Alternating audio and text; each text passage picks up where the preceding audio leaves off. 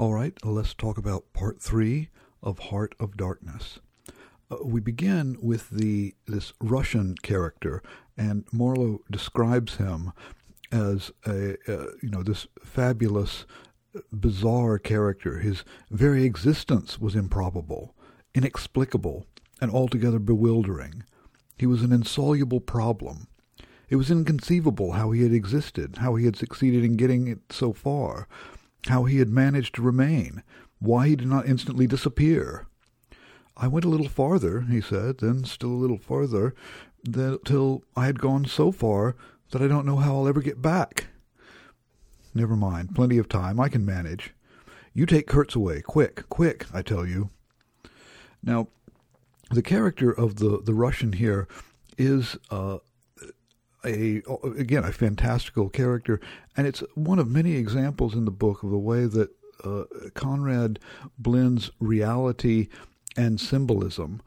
He seems almost, the Russian seems almost like an allegorical representation of something, but he's a real person, but there's a kind of a deeper significance to him.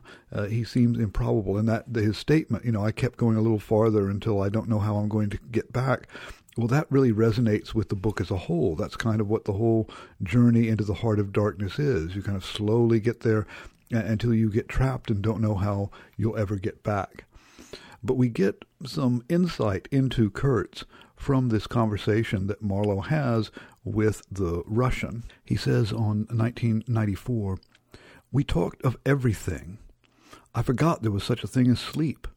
The night did not seem to last an hour. Everything. Of love, too."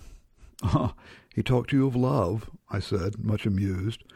"It isn't what you think," he cried, almost passionately. "It was in general. He made me see things. He threw his arms up. So he's talking about the effect of Kurtz and his voice. So much of the reality of Kurtz is in his voice and the way he talks to people. And so he had these long conversations with the Russian that clearly had a deep impact on him.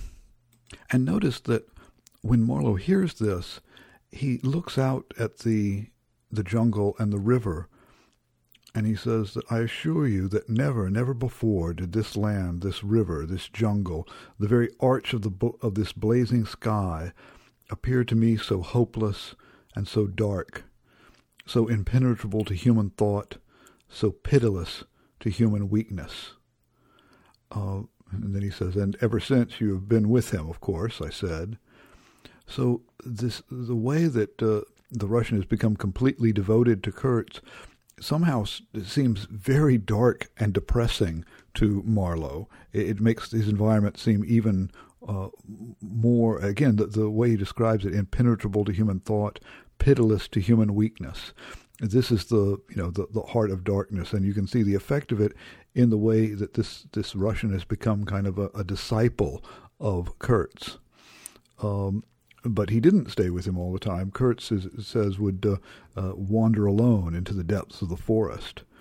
And he goes on and talks about all the things that Kurtz did, and then Marlowe comes in and puts it in very blunt language. To speak plainly, he raided the country. So he was going out on these expeditions, raiding the country to get ivory. Says he nodded. Not alone, surely. He muttered something about the villagers round the lake. Kurtz got the tribe to follow him, did he? I suggested. He fidgeted a little. They adore him. So here again, this charisma of Kurtz. He has these followers, not just the Russian, but all of the natives who live there. They adore him. They worship him. They followed him, and they're how he was able to get all of this ivory. He becomes a kind of a little god to them, and they follow him the same way that the Russian follows him. They're just kind of enamored of Kurtz. And notice at the bottom of 1994, the Russian says, "You can't judge Mr. Kurtz as you would an ordinary man. No. Now, just to give you an idea, I don't mind telling you, he wanted to shoot me one day too, but I don't judge him." We get this story about how the Russian had some ivory, and Kurtz wanted it and threatened to shoot him if he didn't give it over. So he handed it over, but he says, "Well, that's fine," as he says. The next page says, "This man suffered too much. He hated all this, and somehow he couldn't get away." So he has a real sympathy for him. And he says that he hated all of this and couldn't get away. But it seems that Kurtz loves all this and doesn't want to get away. It's not at all clear how accurate we can see that the Russians' judgments are on Kurtz, or indeed anyone's judgments on Kurtz. He seems maddeningly hard to pin down. And as the Russian is talking, Marlowe is observing the structures around, and he sees these round knobs that are on the top of the fence posts around the village. This is the bottom of 1995. These round knobs were not ornamental, but symbolic, and they were expressive and puzzling, striking and disturbing. So he has these things, again, they're symbolic. They have a deeper meaning. They're not just an ornament. They're not just to look pretty. They mean something. They're both expressive and puzzling. Well, expressive would mean that you knew what they expressed. Puzzling means that you don't. They're striking and disturbing. Food for thought, and also for the vultures, if there had been any looking down from the sky. But at all events, for such ants as we were industrious enough to ascend the pole, they would have been even more impressive, those heads on the stakes, if their faces had not been turned to the house. So these round knobs, and this is again, it's like the time when he sees the sticks coming at him and then realizes they're arrows. He sees these round symbolic ornaments, and it turns out no, they're living human heads, and that says a lot more about what Kurtz has been doing out here in the jungle than all of the kind of gushing from the Russian has. Look at page 1996. Marlowe says, the manager said afterwards that Mr. Kurtz's methods had ruined the district. So the company rejects him. He's not. This is not the way they want to do business. He's ruined. He's gone too far. He says, I have no opinions on that point, but I want you clearly to understand that there was nothing exactly profitable in those heads being there. They only show that Mr. Kurtz lacked restraint in the gratification of his various lusts, that there was something wanting in him, some small matter which, when the pressing need arose, could not be found under his magnificent eloquence. Whether he knew of this deficiency himself, I can't say. I think the knowledge came to him at last, only at the very last. But the wilderness had found him out early, and had taken him a terrible vengeance for the fantastic invasion.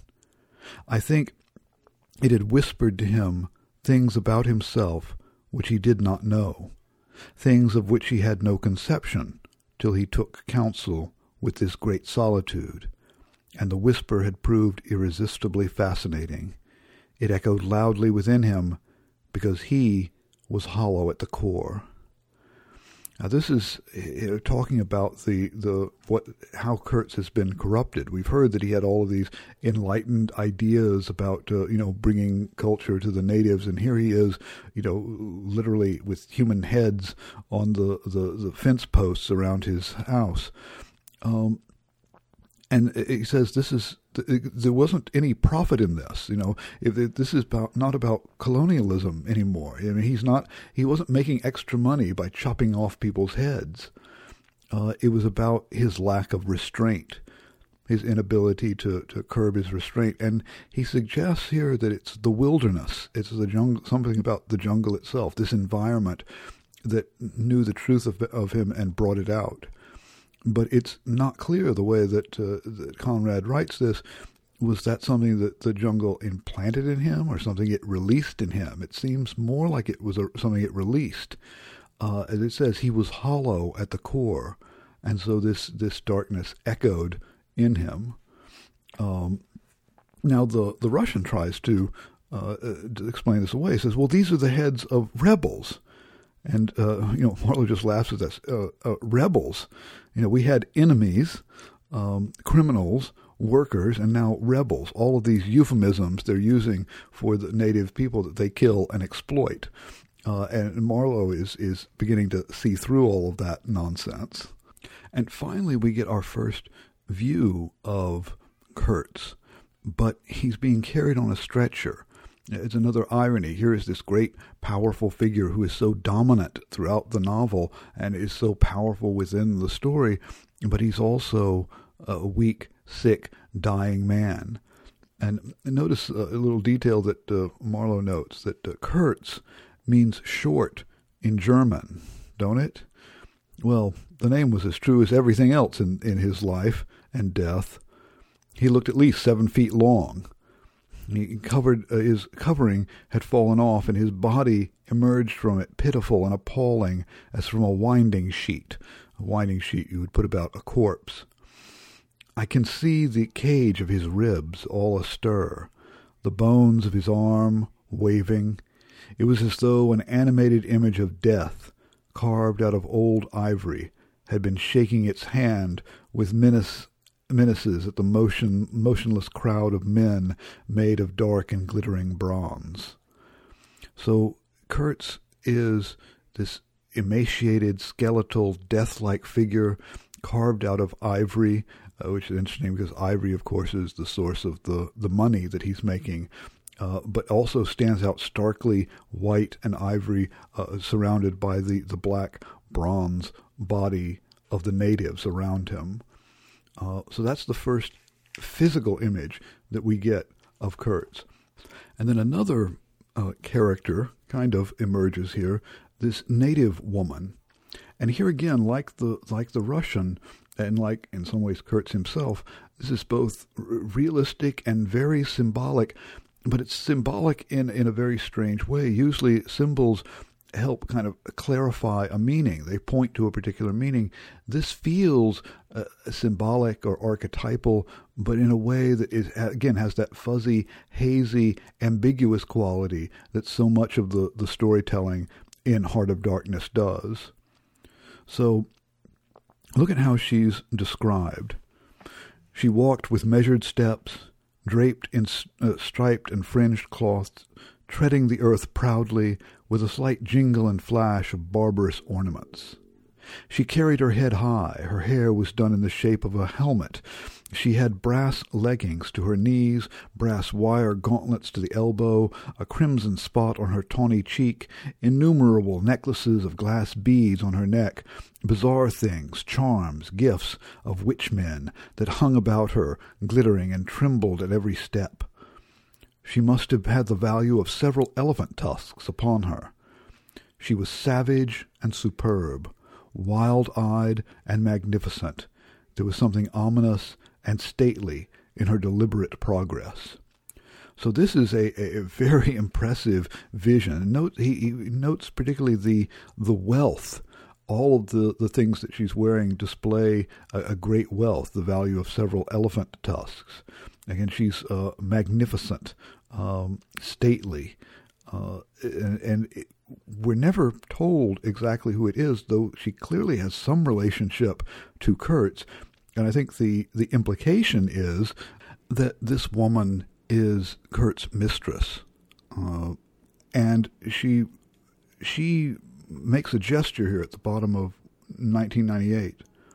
Suddenly, she opened her bared arms and threw them up, rigid, above her head, as though in an uncontrollable desire to touch the sky. And at the same time, the swift shadows darted out of the earth, sweeping around on the river, gathering the steamer into a shadowy embrace. A formidable silence hung over the scene. So there's this evocative gesture of holding out her arms in longing, trying to kind of reclaim Kurtz. And it's echoed by the shadows, the gathering, a shadowy embrace of the shadows on the river. So again, she seems almost like an elemental figure here, who's trying to keep Kurtz there with in the jungle with the natives. Now we hear Kurtz speaking for the first time around page 1999. He says, "Save me? Save the ivory, you mean? Don't tell me, save me. Why, I've had to save you. You are interrupting my plans now. Sick, sick. Not so sick as you would like to believe. Never mind, I'll carry out my ideas yet. I will return. I'll show you what can be done.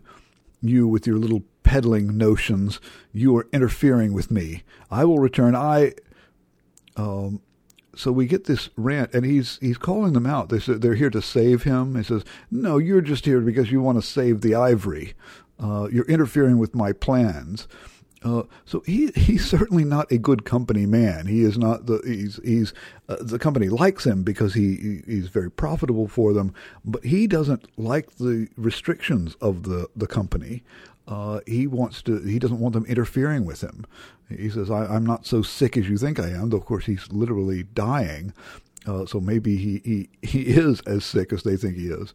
Now after this rant, the manager comes out and talks with Marlowe about Kurtz and says that Mr. Kurtz has done more harm than good to the company. And he says, the district is closed to us for a time. Deplorable. So again, this is his method, and he says that he has unsound methods. Now that's very interesting. That they're not saying that what he's doing is unsound, but his methods of doing it. Now, they like the things that he's doing. He's getting them money. He's getting ivory in there, but he's just doing it the wrong way. They never question the fact that maybe the doing it in the first place, there's something unsound about that. But Marlowe speaks up for Kurtz. He says, "Nevertheless, I think Mr. Kurtz is a remarkable man," I said with emphasis. He started, dropped on me a cold, heavy glance, said very quietly, "He was," and turned his back on me. My hour of favor was over. I found myself lumped along with Kurtz as a partisan of methods for which the time was not ripe. I was unsound. But it was something to have at least a choice of nightmares. So, interestingly, Marlowe is in an ambivalent position about Kurtz. He doesn't reject him, at least not for the same reasons that the manager and the company do, but he also he sees that there's, again, the heads on the fence posts. It's not like he says he's great. He's not an acolyte. He's not a disciple of him the way that the Russian is.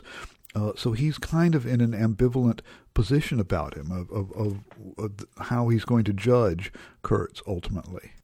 And the Russian tells them on page 2000 that it was Kurtz who ordered the attack to be made on the steamer. He thought it would scare you away, that you would think you would give it up, thinking him dead. I could not stop him. So he sent the natives out to attack the steamboat, and because he didn't want them to take him away. He knows they're going to do that. He doesn't want to. Remember, there was that story earlier where he came down the river like he was going to come back to the station, but then he turned back. He doesn't want to go back to civilization. He wants to be here where he is. And again, the Russian is just unambiguously impressed by him. The manager is unambiguously disgusted by him, or at least by his unsound methods. And the Russian just loves him. He says, I'll never meet such a man again. You ought to have heard him recite poetry. His own, too, it was, he told me. Poetry. Oh, he enlarged my mind. So, again, we get these very different interpretations of Kurtz. And they've brought Kurtz into the steamboat. They're going to take him back. And Marlowe goes in to see him. Again, he's been wanting to talk to him. He goes to the cabin and finds out that he's not there. And it's a shock to him, top of 2001. It was the moral shock I received, as if something altogether monstrous, intolerable to thought, and odious to the soul had been thrust upon me unexpectedly. So it's quite a shock. And he goes out by his own. He doesn't raise an alarm. He's going to go find Kurtz on his own. As he says, I did not betray Mr. Kurtz. It was ordered that I should never betray him. It was written I should be loyal to the nightmare of my choice. Now, that's several times that Marlowe has talked about a choice of nightmares.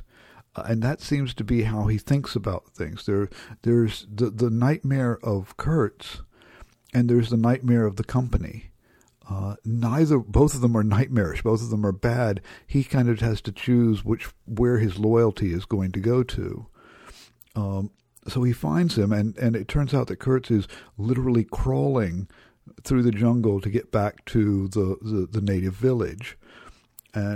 Marlowe is able to flank him and gets around him and finds him there, and says, the bottom of 2001, he rose unsteady, long, pale, indistinct, like a vapor exhaled by the earth, and swayed slightly, misty and silent before me. So he's compared here, the images here of a vapor, a mist, and so much of this story has been about the fog, those misty halos, and Kurtz is literally linked with the mist, with the fog, as rising from the earth. And Marlowe is trying to convince him to come back. He says, you will be lost, I said, utterly lost, if you stay here. And Kurtz is saying, I had immense plans. I was on the threshold of great things. But, he finally does convince him to come back. And look at the bottom of 2002, Marlowe thinking about Kurtz and his achievements. I had to deal with a being to whom I could not appeal in the name of anything high or low. I had, even like to invoke himself, his own exalted and incredible degradation. There was nothing either above or below him, and I knew it. He had kicked himself loose of the earth. Confound the man. He had kicked the very earth to pieces. He was alone, and I before him did not know whether I stood on the ground or floated in the air. So the idea is that he's trying to appeal to a man who has no higher principles you can appeal to. He's a law unto himself. Marlowe is talking about he's kind of lost all of the moral groundings that you have in civilization.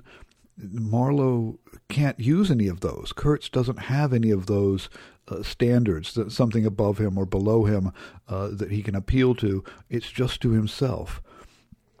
And then Marlowe begins to talk about how difficult it is to explain this, as he often does in this story. I've been telling you what we said, repeating the phrases we pronounced, but what's the good? They were common everyday words, and familiar vague sounds exchanged on every waking day of life. But what of that? They had behind them, to my mind, the terrific suggestiveness of words heard in dreams, of phrases spoken in nightmares. So again, he's saying that, you can't understand this if you weren't there. Yeah, I could tell you the words, but you wouldn't get the tone or the meaning or the symbolism or all of that was going on. It was like, again, he uses that image of it's being like in a dream, with that there's this kind of deep meaning, but you can't articulate it to anyone else. And it says that his soul was mad. Being alone in the wilderness, it had looked within itself, and by heavens, I tell you, it had gone mad.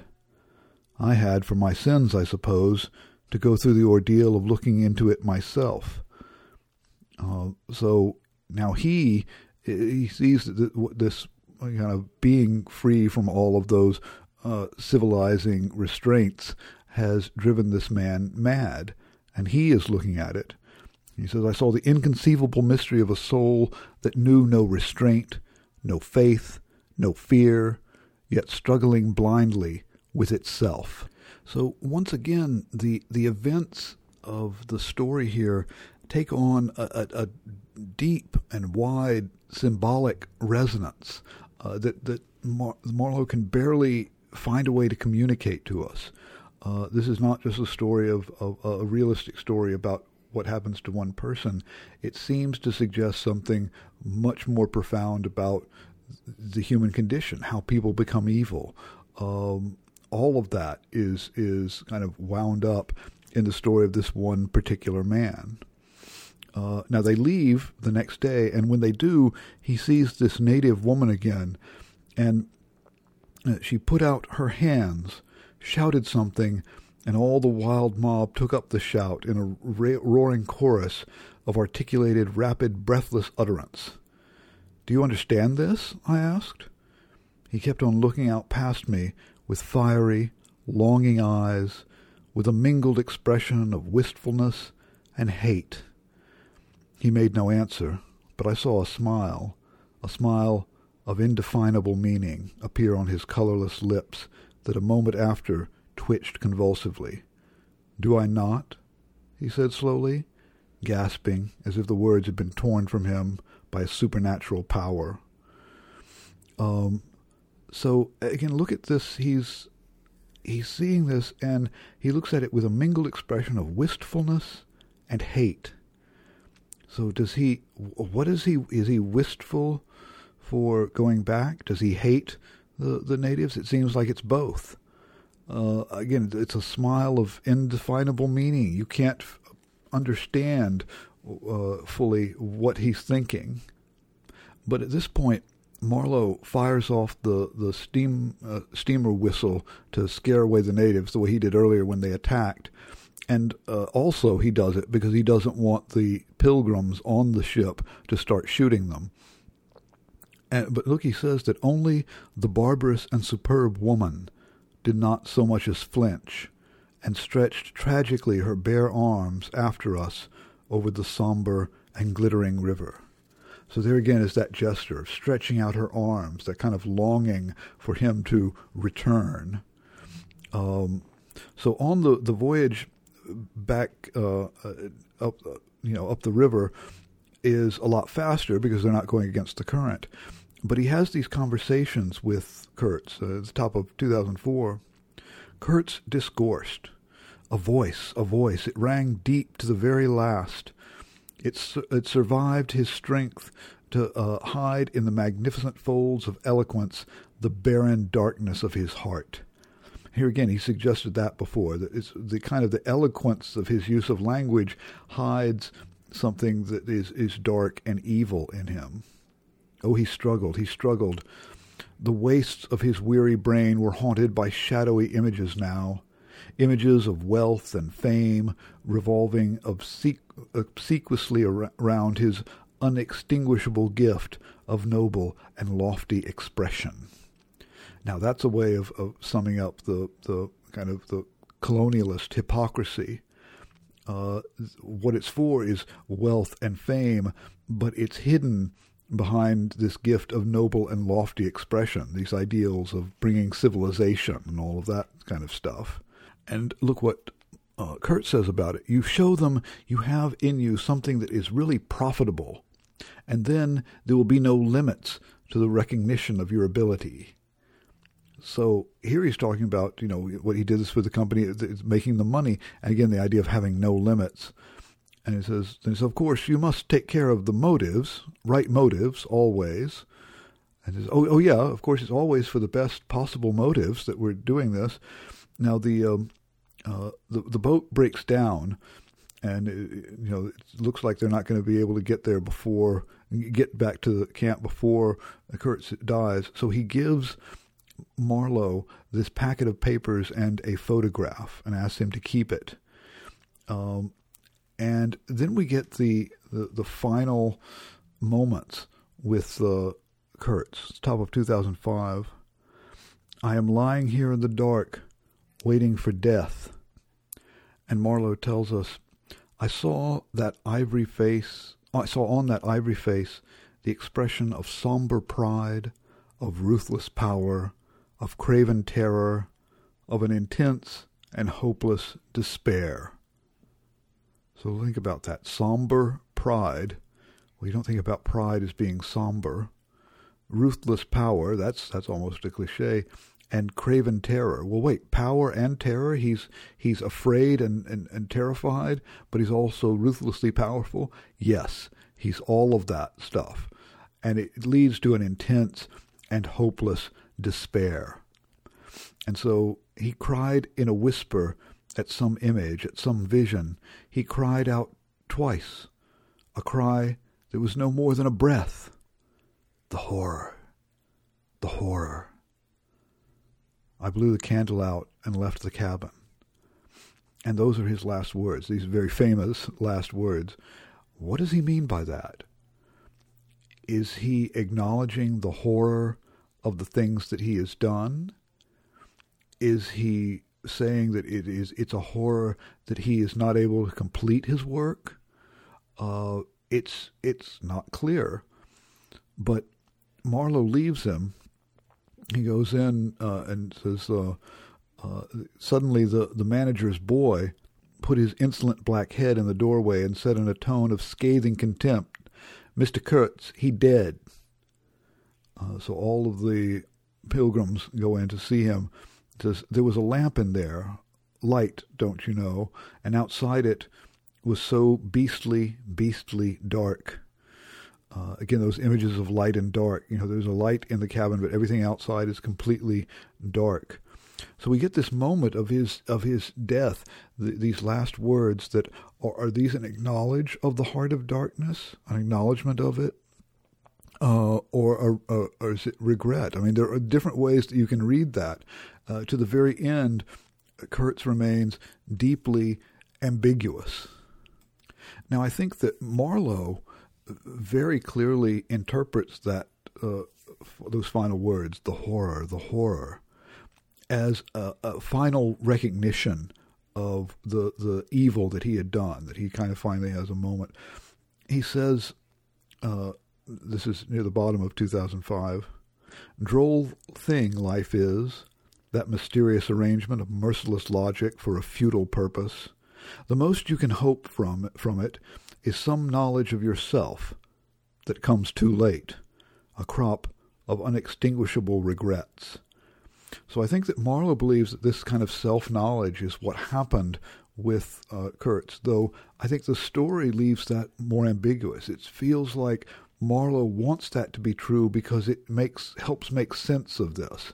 If at the end he saw the horror of what he had done, well, that would mean maybe he wasn't so bad. Maybe there isn't just an unredeemable heart of darkness there.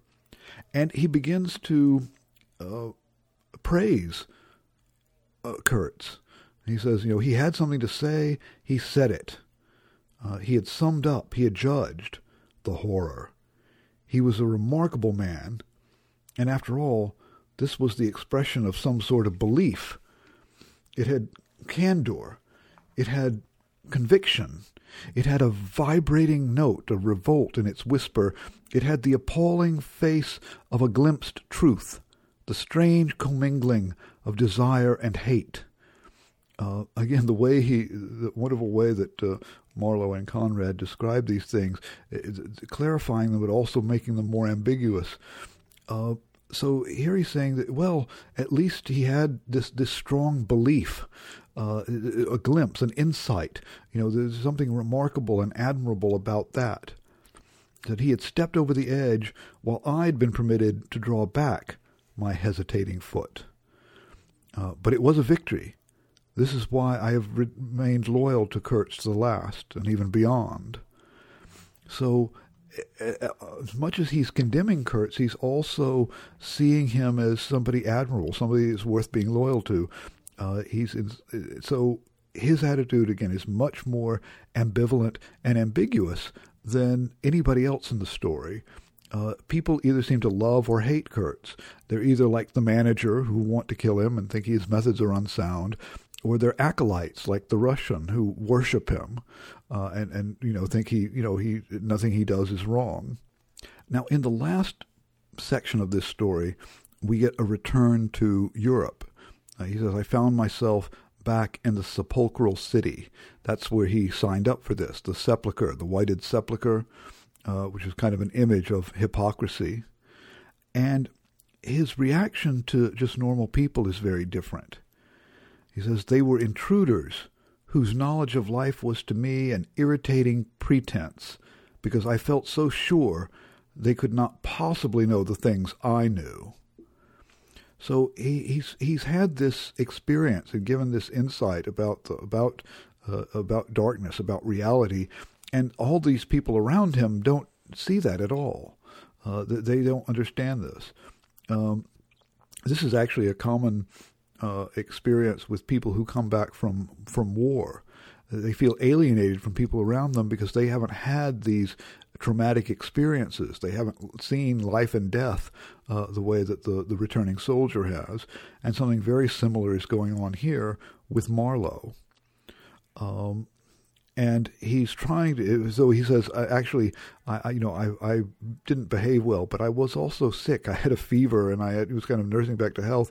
But he says, it was not my strength that wanted nursing. It was my imagination that wanted soothing. So he has this, remember that bundle of papers that Kurtz had entrusted to him, and he has to decide what to do with it. And he meets three, in quick succession, he meets several people here who make a claim on him or talk to him about Kurtz. The first one is somebody from the company, a clean-shaven man with an official manner and wearing gold-rimmed spectacles. And he refuses to give him Kurtz's personal papers. He said, I assured him that Mr. Kurtz's knowledge, however extensive, did not bear upon the problems of commerce or administration. So, really, if you want to improve the economics and the administration, reading Kurtz is not going to help you. You're barking up the wrong tree. You're missing the point. Now, the next person that he hears from is Kurtz's cousin, who tells him what a great musician Kurtz was. Now, this is completely new information. We've never heard any indication of this. And it points out that, it's another way in which Kurtz is impossible to pin down. He says, to this day, I'm unable to say what was Kurtz's profession, whether he ever had any, which was the greatest of his talents. I had taken him for a painter who wrote for the papers, or else a journalist who could paint. Even there, notice how ambivalent that is. You're not sure which one is more important. But now you're hearing this, and it turns out he was just a universal genius. So again, he's hard to pin down. Then a journalist comes and talks to him about Kurtz and says that really Kurtz should have gone into politics. He says, how that man could talk. He electrified large meetings. He had faith, don't you see? He had the faith. He could get himself to believe anything. He would have been a splendid leader of an extreme party.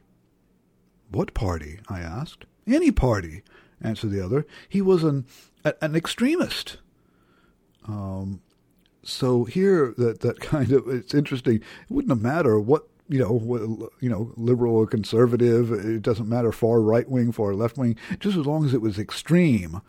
That's what Kurtz was at. Kurtz lives at the extremes, and again, that power of his language to be able to influence people. Now, the final person that he meets who knew Kurtz is Kurtz's intended. He never tells us her name, but this is his fiancée. And he's going to go and deliver this packet of letters with also the photograph of the girl.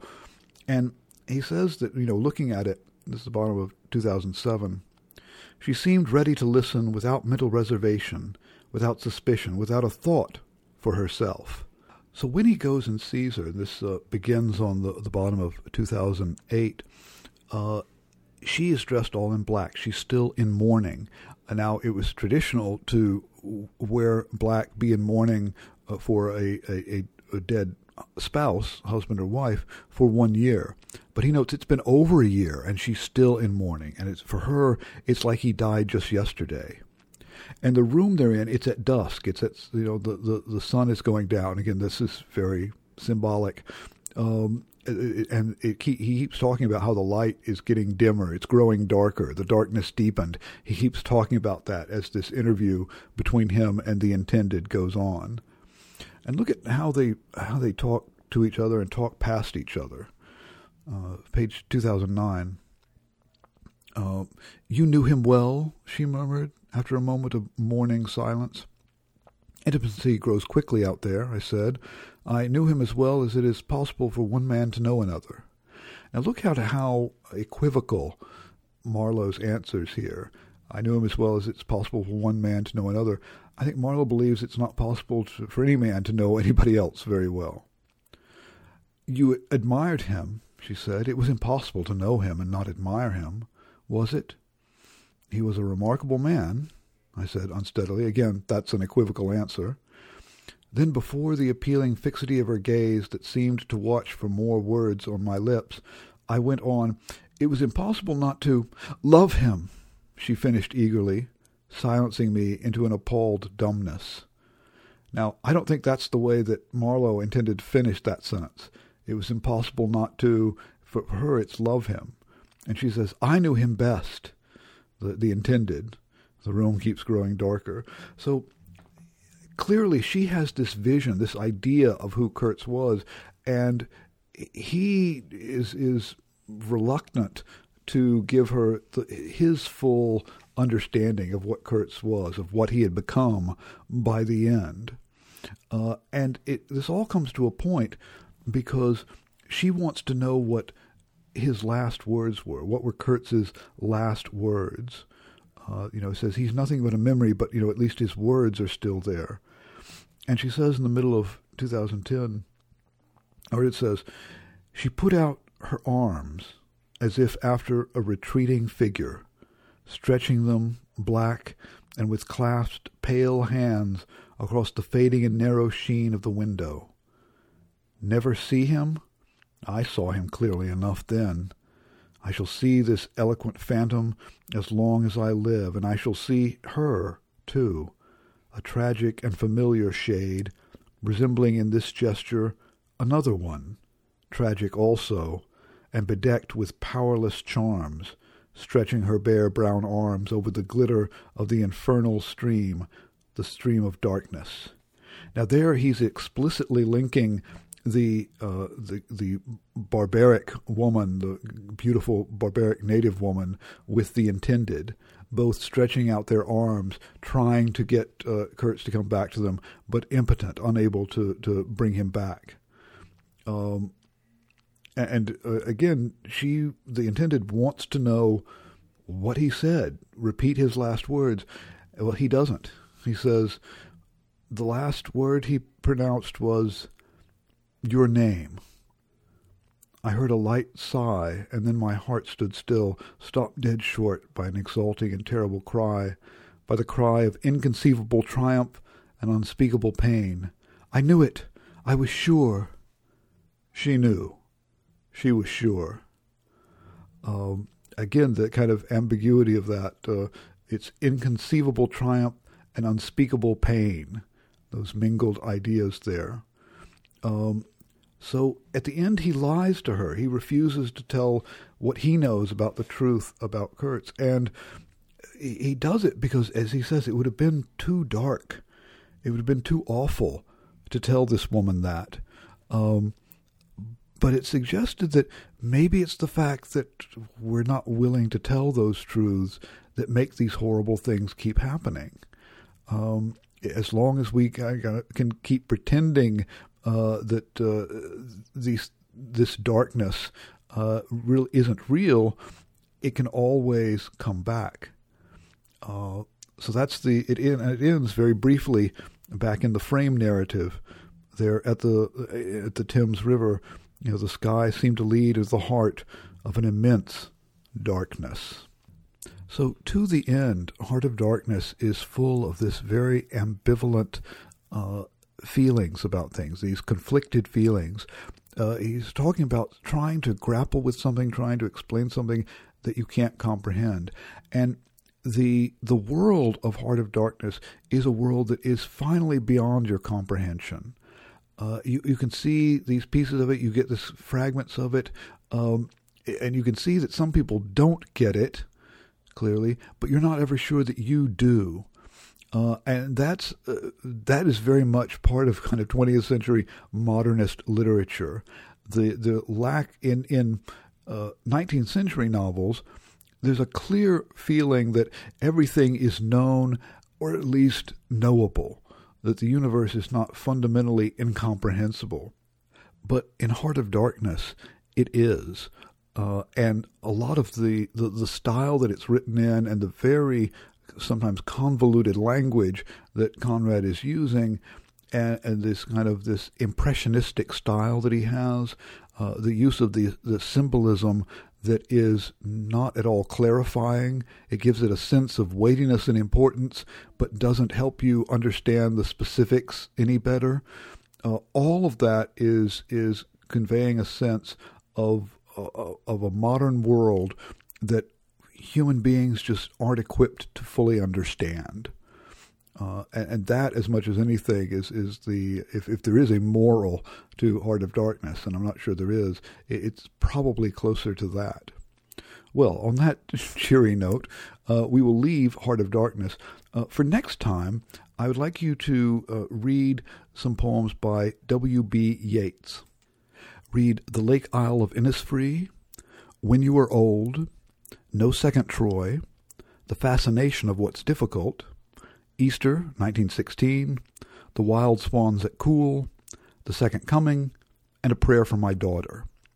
And I want you to think about Yeats. Yeats is one of the great, maybe the great modernist poet. And I want you to think in what ways he is similar to and different from the earlier periods of poetry that we've looked at. How is he like the Romantics? How is he like the 19th century Victorian poets? And how is he different? What's new about the kind of poetry that he is writing? So we will delve into W.B. Yeats next time. Thank you for your attention, and I'll talk to you about Yeats next time.